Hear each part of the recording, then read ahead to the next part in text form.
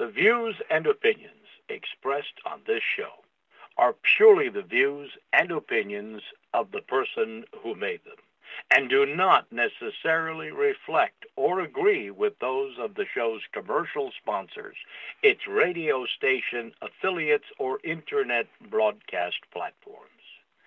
As the restriction on our God-given right to free speech manifests itself throughout the world, we are inspired by Jesus Christ's immortal words, "And ye shall know the truth, and the truth shall make you free." And we reserve the rights to all our words. Thank you, and now enjoy the show.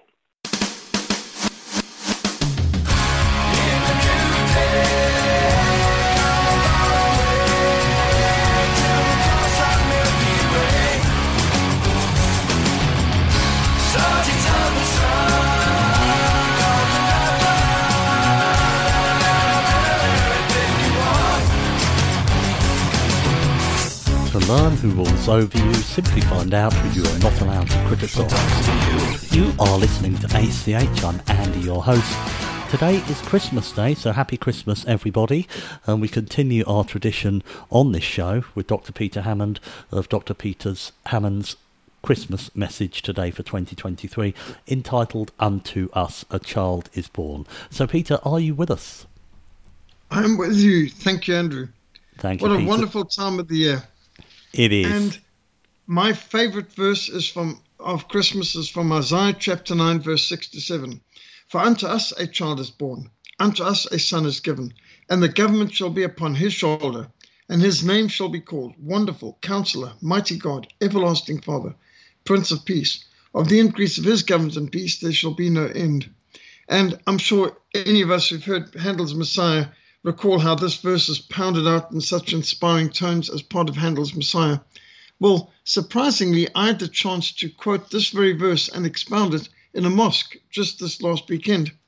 On Saturday, I was actually invited to a Christmas celebration in a mosque in Cape Town, and a professor from the Oxford Institute for British Islam was organizing this extraordinary event in Cape Town, and he had Christian hymns and carols sung in Arabic by Christian congregations in Egypt, Lebanon, Syria, and Iraq put on the screen, which came from Sat7. Satellite 7 is a mission initiative in the Middle East to bring the gospel to people in the Middle East, and they often are filming Christmas events in different churches around the Middle East and then broadcasting it even wider. Of course, Arabic's the primary medium, but they also have a Farsi or Persian channel, and they also have one in Turkish as well. They've also got a children's program, but channel. So Sat7, I remember hearing about this years ago, something like 25 years ago or more. I was on the Doulos ship, the missionary ship, Doulos, MV Doulos, off the coast of South Africa, in a highly secret missions mobilization planning meeting. George Verver of Operation Mobilization, others were there, and we were discussing how to reach the Muslim Middle East. And somebody came up with this strategy of Sat7, Satellite 7, using satellite TV to reach people in the Middle East with the gospel. And I made a sarcastic comment saying, well, how many people in the Middle East have access to satellite dishes? And the man consulted his papers and he said about 50 million. I said, what do you mean 50 million? Are you telling me Bedouins are traveling around the desert with a satellite dish on the back of their camels? He said, well, actually, yes, there are. And since then, the amount of people with access to satellite TV has increased exponentially. And we've even had missionaries of ours preaching in the Middle East in churches where Sat7 cameras were filming the service and the choirs and everything to later on broadcast it to reach people in the Middle East. So I had this extraordinary experience of seeing Christian hymns and carols sung by Christian congregations in the Middle East, persecuted churches, being broadcast in a mosque in Cape Town for a Christmas celebration. Now, that's remarkable enough. But once I was actually there, I was even invited to speak to everyone in attendance. So I used the opportunity to quote this verse. "For unto us a child is born, unto us a son is given, and the government will be upon his shoulder, and his name shall be called Wonderful Counselor, Mighty God, Everlasting Father, Prince of Peace. Of the increase of his government and peace there will be no end. And amazingly, I wasn't thrown out of the mosque. Nobody shouted and screamed, even though there were people there wearing jalabas, long robes, and their fez caps. I expound the fact that there is no peace without the Prince of Peace, and the United Nations doesn't have a snowball's chance in hell of bringing peace anywhere. They can't even bring peace to Somalia or Yugoslavia. What makes you think they can bring peace to the world? And the plagiarism outside the United Nations, taking a verse from Isaiah, they shall beat their swords into plowshares and they shall not make war anymore. That comes from Isaiah, and it's a messianic prophecy. It's fulfilled by the Lord Jesus Christ. And the UN has no chance of bringing peace. In fact, they're not part of the solution, they're part of the problem. And there was a lot of agreement to that.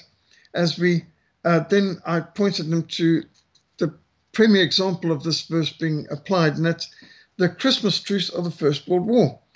And if so many soldiers on all sides of a destructive world war could stop fighting, lay down their rifles, come out of their trenches, and embrace their enemies, celebrating Christmas with their enemies, perhaps we can do the same with our family members and our neighbors. And there was a lot of laughter about that, because the people know that sometimes getting together with your family members on Christmas can be a difficult event. There's so much hatred and animosity in the world, and we can point to a lot of things wrong in the world and in the churches and the mosques, but nobody can point to anything wrong with Jesus Christ. And everyone in the mosque nodded. Jesus was and is the only perfect person who ever lived. Even the Koran teaches Jesus was born of a virgin. He lived a holy life. He was without sin. Jesus healed the sick. Jesus raised the dead. He made the dumb to speak. He made the deaf to hear. He made the lame to walk. He healed the cripples. He worked miracles. Jesus even created life. The Quran identifies Jesus as the Word of God and as the Messiah. And the Lord Jesus Christ commands us to love our neighbor and to even love our enemies. He also commands us to be humble and to be self-critical. So I gave the parable that I've used many a time in Muslim homes, but the first time being able to proclaim it in a mosque. The teachings of our Lord Jesus. 2 men went up to the temple to pray. One was a Pharisee, a religious leader, who lifted up his hands at the front of the temple and declared he thanked God he was not like other men. He fasted twice a week. He gave tithes on all that he owned. He was not like that despised tax collector over there. The tax collector could not even raise his eyes. He just beat his chest, declaring, God, have mercy on me, a sinner. And the Lord Jesus taught that the religious leader prayed to himself, and his prayer was not accepted by God. But the humble prayer of the tax collector was accepted by God, and he went away forgiven by God. Our Lord Jesus Christ taught us to love God with all of our heart, with all of our soul, with all of our mind, and with all of our strength, and to love our neighbor as ourselves. To do to others, we would have them do to us. To forgive and to give. Freely you've received, freely, freely give. And I proclaimed this in this mosque and encouraged the people to turn to Christ and to turn to the Gospels and to find an example of Jesus, the solution to the problems afflicting our world.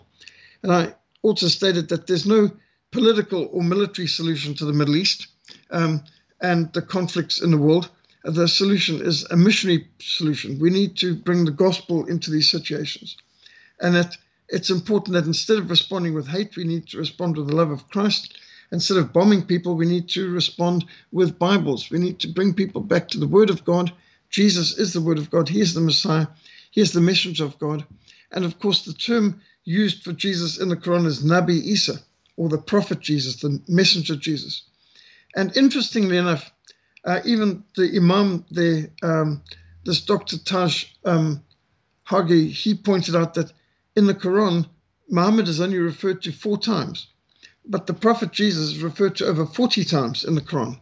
In fact, there's 93 verses or surahs in the Quran that refer to the Lord Jesus. He's referred to as Nabi Isa 25 times by the name Isa. Third person he's referred to 48 times. And first person where Prophet Jesus speaks directly is 35 times. So there's well over 100 references to the Lord Jesus in the Quran. And as we pointed out, everyone who calls on the name of the Lord will be saved. How then can they call on the one they haven't believed in? How can they believe in the one whom they've not heard? How can they hear without someone preaching to them? Faith comes by hearing, hearing by the word of God. The gospel is the power of God for the salvation of everyone who believes. The Christmas season offers us unique opportunities to witness for Christ. I would not have thought that even a mosque would invite one to speak on Christ during Christmas season. But such is the power of our Lord Jesus that even in times of war, opposing forces have come out of their trenches and stopped fighting. My father, who was in the 8th Army, he fought all 6 years of the Second World War in the 8th Army under Field Marshal Montgomery, North Africa and Italy. My father mentioned that even North Africa, they had Christmas truces. They would not fight on Christmas Eve. They'd sing Christmas carols, and the Africa Corps would join in with them singing Silent Night and O Come All You Faithful and other great hymns. And they would swap ration packs and show pictures of their families to one another in no man's land, play soccer together on Christmas Day. This didn't just happen in the First World War. My father told me it happened in North Africa in the Second World War as well. And the scripture is clear that the message of the Lord Jesus brings hope for the future, it brings peace, goodwill towards men, peace on earth. There's no other name or message in the world that could bring hostile armies to a standstill and to peace and to come out of their trenches in times of war. Only the Lord Jesus could do it. And interestingly, we've known for some time about the Christmas truce in the Western Front, where over 100,000 German, British, and French troops took part in this unofficial ending of fighting. But interestingly, research has now come out that there was a general ceasefire across the whole of the Eastern Front as well, with the exception of Serbia, where they continued fighting. There was a 2-week Christmas truce in the Eastern Front, which the Russian, German, and Austrian commanders ordered. So whereas in the Western Front, it was from the ground up. The officers forbade it and the soldiers on the ground observed it. In the Eastern Front, the German, Austrian, and Russian commanders ordered no hostile actions, no offensive actions, do not fire unless fired upon, for the whole 2 weeks of Christmas. Not just the Western Christmas of 24th and 25th December, but the Eastern Christmas going up to the 6th of January, because Orthodox churches celebrate Christmas on the 6th of January. So they maintained a 2-week ceasefire ordered from the high commands of both the German, Austrian, and Russian leaders, and that was observed steadfastly, with only the Serbian front maintaining hostilities during the Christmas season. Now, that's absolutely remarkable. And there were other Christmas truce attempts in 1915, 1916, 1917 as well. And there's a 2005 French film, Joyeux Noël, which dramatized the Christmas truce in 1914 through the eyes of the French, Scottish, and German soldiers on the Western Front. And it's a powerful testimony to the power of the gospel, that during such a terrible time of World War, soldiers on so many armies, on so many sides, could stop fighting, come out of their trenches, and embrace their enemies in honor of the Prince of Peace. Without the Prince of Peace, there is no peace. And what we celebrate at Christmas is a miraculous birth. And one of the prophecies was of the miraculous birth of Christ. Therefore, the Lord himself will give you a sign. Behold, the virgin shall conceive and bring forth a son, and shall call his name Emmanuel, God with us. That's from Isaiah 7, verse 14. So Jesus had a miraculous birth. The Bible is a miraculous book. The Bible is the greatest book ever written, the first book ever to be printed.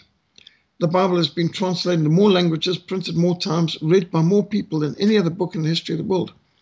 And the Bible has over 2,000 specific prophecies that have already been fulfilled in history. There's never been anything else in all of history to compare with the Bible's prophecies. And Jesus Christ fulfilled 333 of those prophecies during his ministry on earth. And one of those prophecies being that that the Messiah would be born of a virgin. And sacred scripture records the supernatural birth of Christ, that the Holy Spirit came upon the Virgin Mary, and the power of the highest overshadowed her. And the angel of the Lord appeared to Joseph and told her that what was conceived in Mary was of the Holy Spirit. And she will bring forth a son, and you shall name him Jesus, for he will save his people from their sins. So all this was done that it might be fulfilled what was spoken by the Lord through the prophet, saying, Behold, a virgin shall be with child and bear a son, and they shall call his name Emmanuel, which is translated God with us. And I just read there from Matthew chapter 1. So a miraculous book predicted the miraculous birth of the most miraculous person in history. And Jesus lived a miraculous life. He healed the sick. He made the crippled walk. He made the deaf to hear, the dumb to speak, and the blind to see. He raised the dead. There never was anyone who taught as Jesus taught. And he lived a perfect life. He didn't just speak the truth, he lived it. And he died such a death, an atoning death. He took our sins upon himself. And there's also a miraculous resurrection. His life did not end with his death on the cross. 3 days later, he did rise from the dead. The tomb of Christ is empty. Jesus lives today. A miraculous book points to his miraculous birth, which was a prelude to a miraculous life, his atoning death and his miraculous resurrection from the dead. But he has also promised to return again to judge the living and the dead. There's a miraculous return. One day he will return. Will he be your savior or will he be your judge? We don't have a choice of whether we will believe in Christ or turn to Christ or not. The question is, when will we bow to Christ? Today, in the day of grace, when the door to heaven is wide open, whosoever will may come, or will we bow on the day of judgment when it's too late for salvation and door to heaven is closed? But one day every knee will bow and every tongue will confess that Jesus Christ is Lord, to the glory of God the Father. He was also born a king. Christ was not born a prince or an heir to the throne. He's the only person who's ever been born a king. The wise men came from the east asking, where's the one who's been born king? We have come to worship him. Matthew 2 verse 2. He wasn't born a prince or an heir. He was born a king. Well, King Herod felt that his selfish lifestyle and his political position would be threatened by this newborn babe. So gripped by selfishness and a lust for power, Herod sought to murder the Messiah by massacring all still in the manger in Bethlehem. Everyone loves the birth of a child. Well, almost everyone. Of course, there are some neurotic atheists who prefer abortion to birth, but instead of life, they choose death. Most of us do find a newborn child cute. That's one reason why most people celebrate Christmas. A babe in a manger seems so unthreatening, so harmless. But the scripture goes beyond, for unto us a child is born, to declaring, for unto us a son is given, and the government will be upon his shoulder. Now this is getting more threatening. This is why Herod declared war in the womb. He saw menace in the manger, because the government will be upon his shoulder. And notice in the verse that I read, Isaiah 9 verse 6, it's the government, capital G government. The government will be upon his shoulder. We are being idolatrous and foolish when we write capital G for government. When we refer to civil government, municipal government, royal government, provincial government, Republican government, we should use a small g. Capital G for government should be reserved for God. God is the one who determines when the sun rises, when you're born, when you die, how you die. God is the one in control of all things. So he is the government, capital G. We must not put capital G for government and small g for gospel. Some people put capital S for state and small s for savior. We must not do that. I think it's so important that we learn to capitalize consciously that which refers to the Lord. When we write scripture or Bible, let's put it in a capital S for scripture, capital B for biblical, and so on. Now, we no longer worship a babe in a cradle. He is the Son of God who died on the cross. And the day will come when he'll return to this earth wearing the crown of the sovereign Lord of the universe. This is the message of the manger, not just of the cradle, but the cross and also the crown. The wood of the cradle should point us to the wood of the cross. He was born to die. But we should look beyond the wood of the cross to the gold of the crown. And the sovereign Lord of the universe, we will one day have to stand before his throne and give an account of our lives to him. Unless we have turned to God in faith and repentance, we will be eternally condemned. So we need to understand the message of the manger. Jesus Christ is Lord. He is Lord over all. He is Lord over all aspects of life. He is the King of kings and he is the Lord of lords. And he will be called Wonderful Counselor, Mighty God, Everlasting Father, Prince of Peace. He is the Wonderful Counselor. He is all-knowing. He embodies absolute wisdom. He is the way, the truth, and the life. We are lost. He is the way. We are deceived. He is the truth. We are dead in our trespasses and sins. Jesus is the life. He hears our prayers. He guides his people. No one comes to the Father except through him. And he is mighty God. He is all-powerful. He is God himself. Jesus Christ is the incarnation of God. He is fully God and fully man. He is the eternal Father. He is eternal. He is from everlasting to everlasting, the Alpha and the Omega. As a father, he is compassionate and he cares and he provides and he protects his children. And he is the Prince of Peace. Those politicians who think they can achieve peace without Jesus Christ are deluded. Only in Christ will we, as individuals, find true and lasting peace with justice, or his families, or his nations. There's no peace without the Prince of Peace. Now, I think we should take this verse, Isaiah 9, verse 6 and 7, and ask unbelieving Jews and atheists and Jehovah's Witnesses to please explain it to us. Unto us a child is born. We know this is only referring to Christ. Unto us a son is given, and the government will be upon his shoulder. And he will be called Wonderful Counselor, Mighty God, Everlasting Father, Prince of Peace. Please explain to us, we should ask our Jewish neighbors and Jehovah's Witness visitors, how can you believe in Jesus without believing in his deity, believing that he's part of the Trinity? It's right here in this Christmas verse, which we all say, we sing, and we know. And it's quite clear. Of the increase of his government and peace there will be no end. He will reign on David's throne and over his kingdom. He will establish and uphold it with justice and righteousness from that time forth and forever. The ultimate victory and triumph of Christ's kingdom is inevitable. Nothing can stop it. In the time of those kings, the God of heaven will set up a kingdom that will never be destroyed, nor will it be left to another. It will crush all those kingdoms. It will bring them to an end, but it itself will endure forever. And this is what the Great Commission calls us to. Our Lord Jesus declared, all authority in heaven and on earth has been given to me. Therefore go and make disciples of all nations, teaching them to obey everything I've commanded you. There's no authority that's not under Christ. That's what it means to pray the Lord's Prayer. Thy will be done on earth as it is in heaven. Thy kingdom come, thy will be done. And Isaiah 11 verse 9 declares, the earth will be full of the knowledge of the glory of the Lord as the waters cover the sea. Now, when I first read this, I thought, the world's 70% covered in water. Therefore, we can expect the world to be 70% evangelized. But that's not what Isaiah 11 verse 9 says. It doesn't say as the water covers the earth. It says as the waters cover the sea. Now, how much of the sea is covered in water? Pretty much 100%. So we can expect the world to be 100% evangelized, discipled, and under the authority of Christ. So this is the message of Christmas, not only of a crib, but of a cross, not only of a cross, but of a crown. You recognize that a child has been born.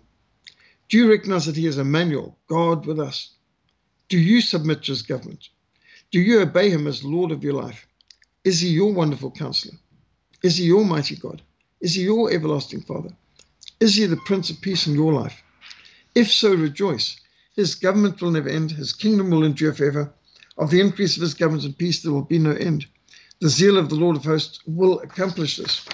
And I think that is just so inspiring. And so at this time, we need to be using Christmas as an opportunity for evangelism. We should be asking people, what are you seeking for?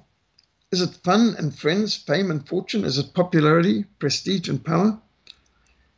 Have you noticed the impressive large Christmas trees set up in so many shopping malls? And you must have noticed those beautifully wrapped presents piled up under those trees. And you'll see many children's eyes wide as they look at these bright, shiny, shimmering packages, often with attractive red ribbons around them, or gold ribbons. What's in those boxes? Over the years, my children, when they were very young, each asked, what is in those boxes? And my answer was absolutely nothing. They're beautifully wrapped, they're attractively presented, but those presents under the Christmas trees in the shopping malls are all empty. The world offers so much, but all turns out to be empty. The world, the flesh, and the devil promise you everything you could possibly desire. If only you will buy their product or service, you promised all the fun, fame, fortune you could desire. All the power, popularity, prestige, and positions your heart could desire. But like those alluring, attractive-looking presents under Christmas trees in the malls, the promises of the world turn out to be disappointingly empty, frustratingly empty. For those who pursue materialism, they will find merry-go-rounds that get them nowhere, mazes that get them lost, dead-end streets that frustrate their desires. Hedonism, the living for pleasure, and existentialism, the self-centeredness of just me, myself, and I, just living from my personal experience now, all prove to be short-sighted, meaningless, empty, and purposeless. What are you searching for? What is your purpose in life? We should ask ourselves, and we should ask our friends and neighbors and family members, what is in the boxes you've been obtaining from the world? Do not waste your life on the empty boxes of this world. The time-wasting treadmills of trends, fashions, and fads are ultimately frustrating. Do not settle for less than God's very best. God gives the best to those that leave the choice to him. And you shall seek me and you shall find me when you search me with all your heart. So we should be asking, what are you searching for in life? What is the ultimate purpose? The Catechism say the chief end of man is to glorify God and to enjoy him forever. So Christmas should remind us of the danger of missing out on what was most important in the Bible. And we read how there was no room for them in the inn.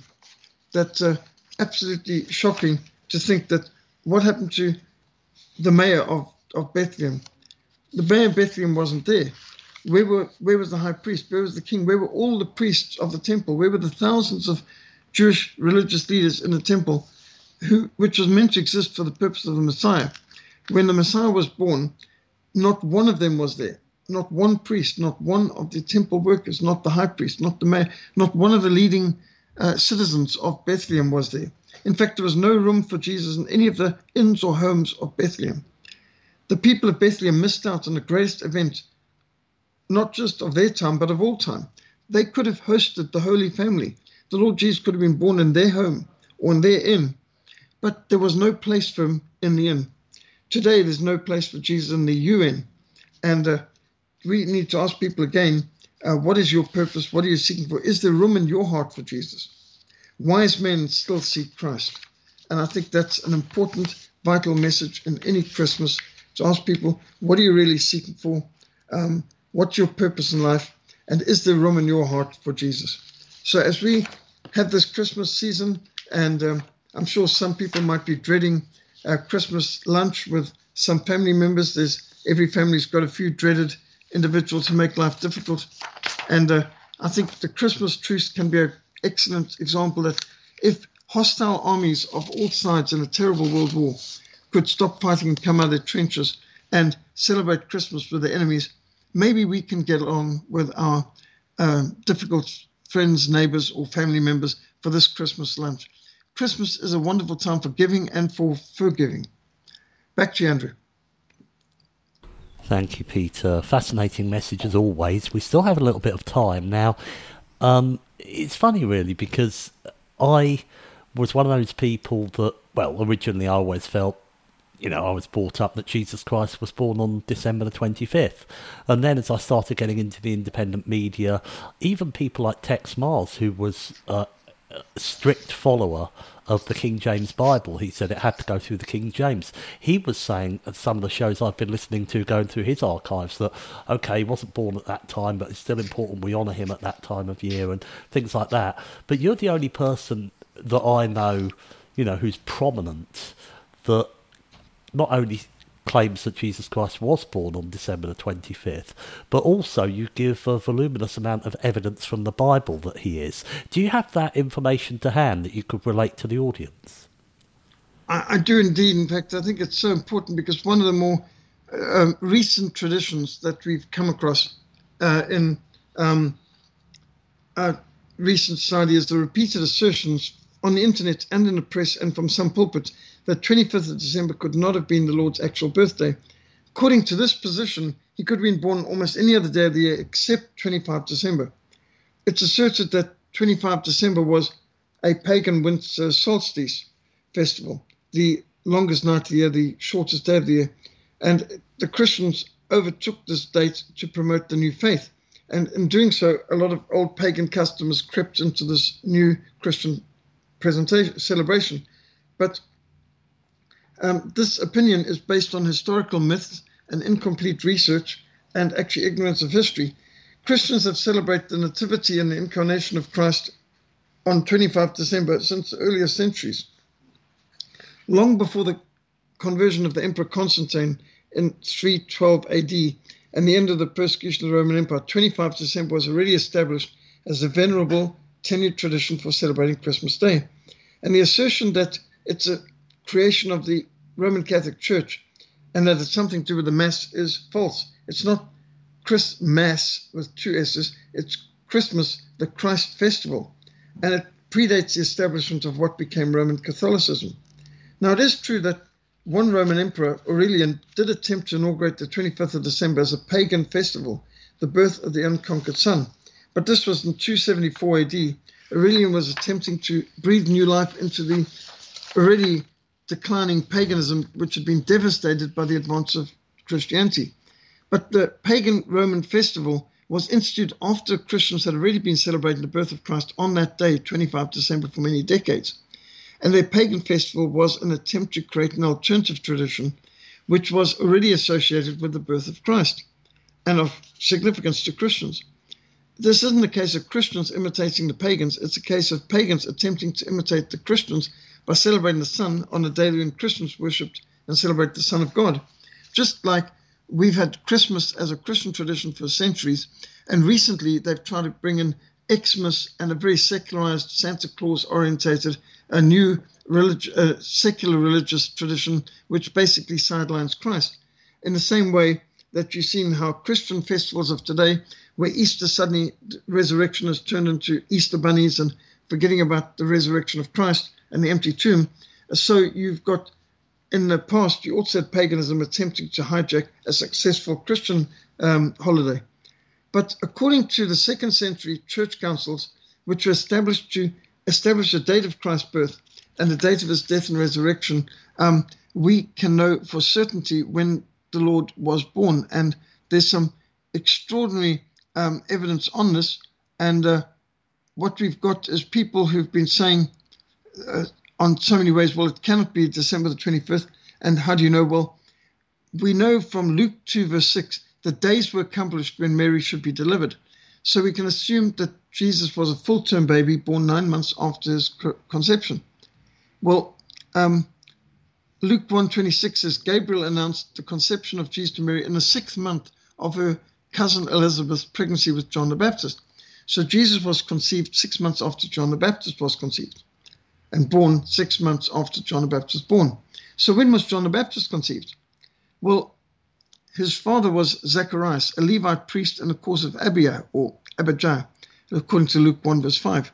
So according to 1 Chronicles 24, 7-19, King David had divided the priests into 24 orders, and these orders took turns serving in the temple for a period of 8 days, twice a year, separate from their wives and children. During Zacharias and the other priests of the course of Abijah, they served during the 10th and 24th weeks of the Jewish year. So we read in Luke 1 verse 8 that the angel of the Lord spoke to Zacharias while he was executing the priest's office before God in the order of his course. That is, he was performing his service in the temple. Now after his course was finished, he left the temple, returned to Elizabeth, and John was conceived. We read in Luke 1, 23-24. If this were after the second course, that is, after 24th week of the year, John would have been conceived around September or October and born in June or July. And Jesus' conception 6 months later would have been around March or April, and his birth December or January. Now, this is interesting because early church councils came to this conclusion. St. John Chrysostom, the Golden-Mouthed, the patriarch of Constantinople, the largest church in the world at that time, in the 4th century, St. John Chrysostom strongly argued for a 25 December birth date on this basis, and also on the basis of census records that were available at the time, which have since been destroyed. Bishop Cyril of Jerusalem in the 4th century asked Julius to establish the date of Christ's birth from the census documents brought by Titus to Rome after the destruction of Jerusalem in AD 70. And Julius determined the date of Christ's birth to be 25 December as well. And then you've got Justin Martyr in the 2nd century also in his detailed statement of the Christian faith addressed to Emperor Marcus Aurelius, stating, Christ was born in Bethlehem, as you can ascertain from the registers of the taxing, and this is in his apology. And Tertullian wrote of the census of Augustus that most faithful witness of the Lord's nativity kept in the archives of Rome. This you read in the Contra Marcian book. So you've got church fathers like Tertullian and Justin Martyr, and you've got Chrysostom, Cyril, and Julius all arguing for 25 December. Now, they were much closer to the event. They had access to documents and census documents that we do not have today. And we've got to assume that the church fathers had access to information we don't possess and that they knew what they were talking about. They were closer to the events at hand than we are, and they had access to more information than we have available. So we should trust the decision they made. And it's extraordinary arrogance that we've got of people today who have not even researched the subject much, assuming that we in the 20th century are more, or in 21st century now, are more knowledgeable about things in the first century than the people who lived closer to the events on the location did. And that is arrogant. Now, amongst the many things that people have forgotten is the fact that the New Year used to start on 25th of March. 25th of March was the first day of spring in the Northern Hemisphere. And that's why you will notice our months, September is 7, October is 8, November is 9, December is 10, 10th month. Now, that only makes sense if the New Year started on the 25th of March. And people used to date, just like in the Bible days, a day was dated from sunset to sunrise. So, from sunset to sunset. So the day started not at midnight, because you could only do that once you had clocks. But before clocks, days were ascertained as to from the sunset, the day started. And that's why Jesus was born in the darkness after sunset on Christmas Eve, which is why German and Scandinavian families celebrate Christmas on Christmas Eve rather than Christmas morning, because Jesus was not born in the daylight, he was born at night. The stars and the shepherds coming and all that testifies that too. The scripture is very clear. Jesus was born at night. And that's why in Germanic and Scandinavian countries, Christmas is celebrated in Christmas Eve, because Jesus was born at the beginning of Christmas Day, which would have been from the sunset on the 24th. 25 December would have started at sunset, not at midnight. And New Year's Day moved from 25 March, the first day of spring, to the 1st of January because of the discovery of the southern hemisphere. And of course, you can't just have everything dating from northern hemisphere. Right now, you might have winter, but we've got summer. We're in short sleeves and in very hot temperatures here in Cape Town. We're in Africa, and of course, we can have snow at the equator on the tops of mountains like Mount Kilimanjaro because of the incredible heights of some of those mountains. But generally speaking, people are very hot at this time of the year in Africa. And so 1st of January was chosen back in 1600 in Scotland and 1752 in England.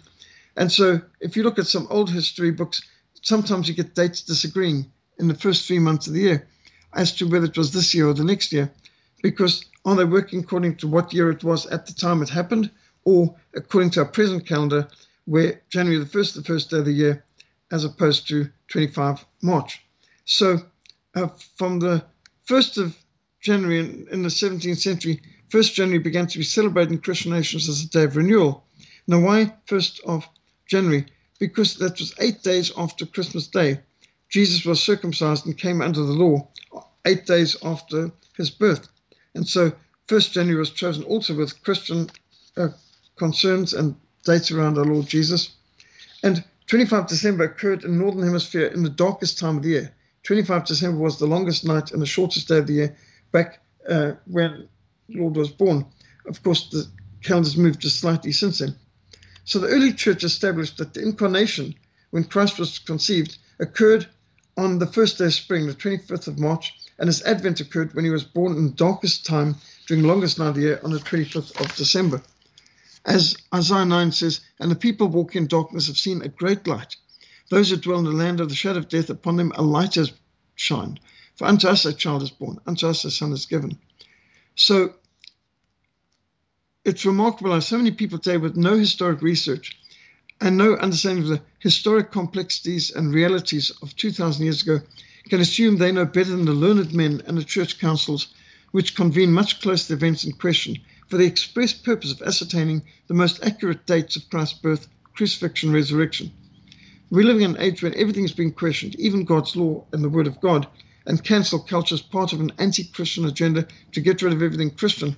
I would not be so quick to accept what the world's telling us on anything, but especially when they're trying to move us off BC and AD, before Christ and AD. It's such a powerful testimony to the centrality and the importance of Christ that our entire calendar is dated around when Christ came to this world. That his birth, his incarnation, took the river of the ages out of their courses. It's the hinge of history. everything is dated to before Christ and after Christ, Anno Domini, in the years of our Lord, as opposed to today people trying the CE and BCE business. We should reject that. Why should we want to change our Christian calendar? And when people say this is 2023 what? 2023 years in the year of our Lord, AD, Anno Domini.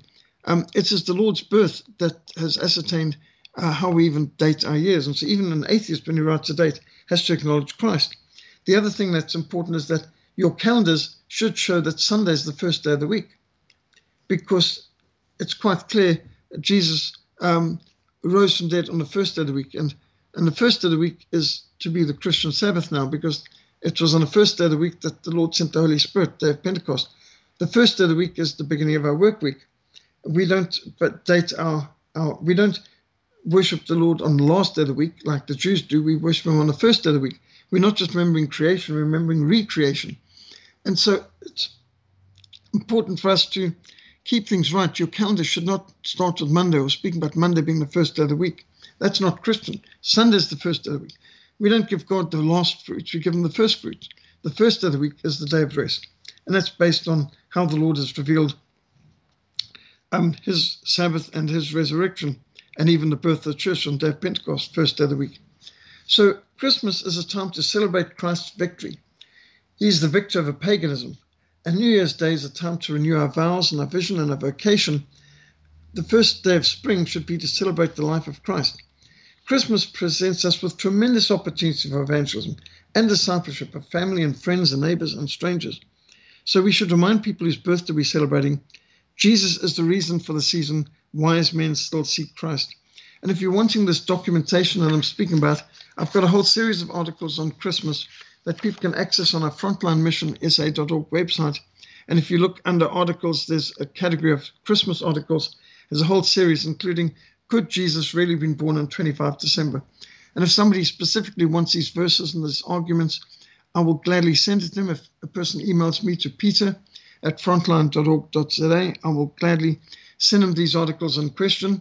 And if they want to go onto the frontlinemissionsa.org website, I trust they'll find these articles under our Christmas articles resources, which is part of the drop-down banner on frontlinemissionsa.org. Thank you, Andrew. Back to you. Thank you, Peter. And just a message for what would you say to people who, like myself this year, be the first time since my mother's gone into a home. I might pop over there to see her, but it's not going to be like spending a number of days with her as I have done in all the recent Christmases I can remember, because I've got the train over there and stayed there for a few days. I might just pop in and pop out, if indeed I go, because I will be seeing her on Boxing Day, which is December the 26th, the day after. I need to speak to the manager to see if she thinks it's a good thing to pop in or not. But for those people who don't even have that option and they're going to be on their own on Christmas Day, how would you suggest that they that they plan their Christmas Day so as not to feel lonely or isolated from those people that have got Christmas to celebrate amongst loved ones? Yes, I think for many of us, Christmas is also a time of grieving and mourning lost loved ones. My father died on Christmas Eve back in 1986, and that's a long time ago, but it still hurts me at Christmas that my father's not there. My mother died in 2001, and missing her, it's hard. And of course, I lost my wife, Lenora, 2 years ago. So Christmas isn't the same when you're missing so many loved ones. I would highly recommend listening to Handel's Messiah. I think Handel's Messiah is absolutely magnificent. It's become very traditional for Easter, but it was, of course, originally designed as a Christmas celebration, and it's got so many great verses from, it's all scripture being sung, Handel's Messiah. And my wife and daughter have many a time sung Handel's Messiah in concerts in some of the greatest cathedrals and churches in Cape Town, and what a wonderful privilege it has been to attend that. If you have the opportunity to attend a Handel's Messiah presentation in some nearby church, obviously that's great, but you can obtain it online and listen to it in your home. I think that's great. There's also some excellent films that I highly recommend. The Nativity Story was a very well-made dramatic film recently. The Nativity Story is a powerful dramatic film on the birth of Christ. Of course, Ben-Hur is absolutely tremendous. Jesus of Nazareth and the Jesus films are also excellent to watch at this time.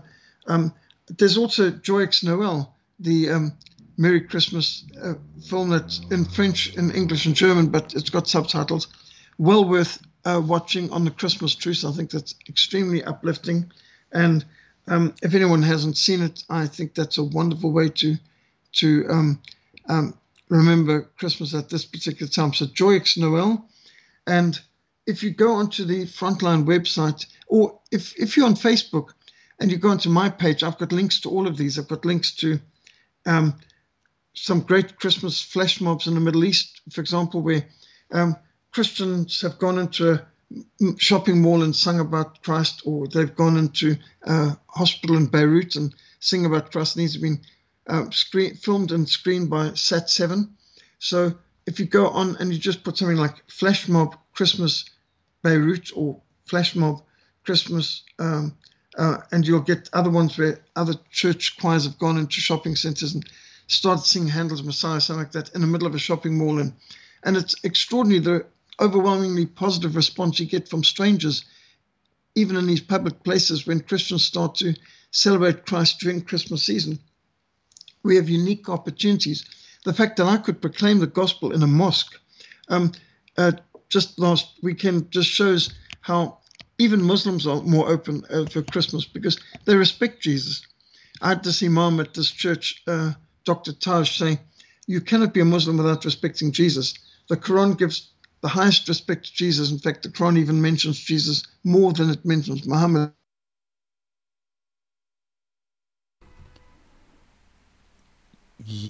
You just dropped out, Peter. Yeah, it's just trying to reconnect. Let's hope we can get Peter back.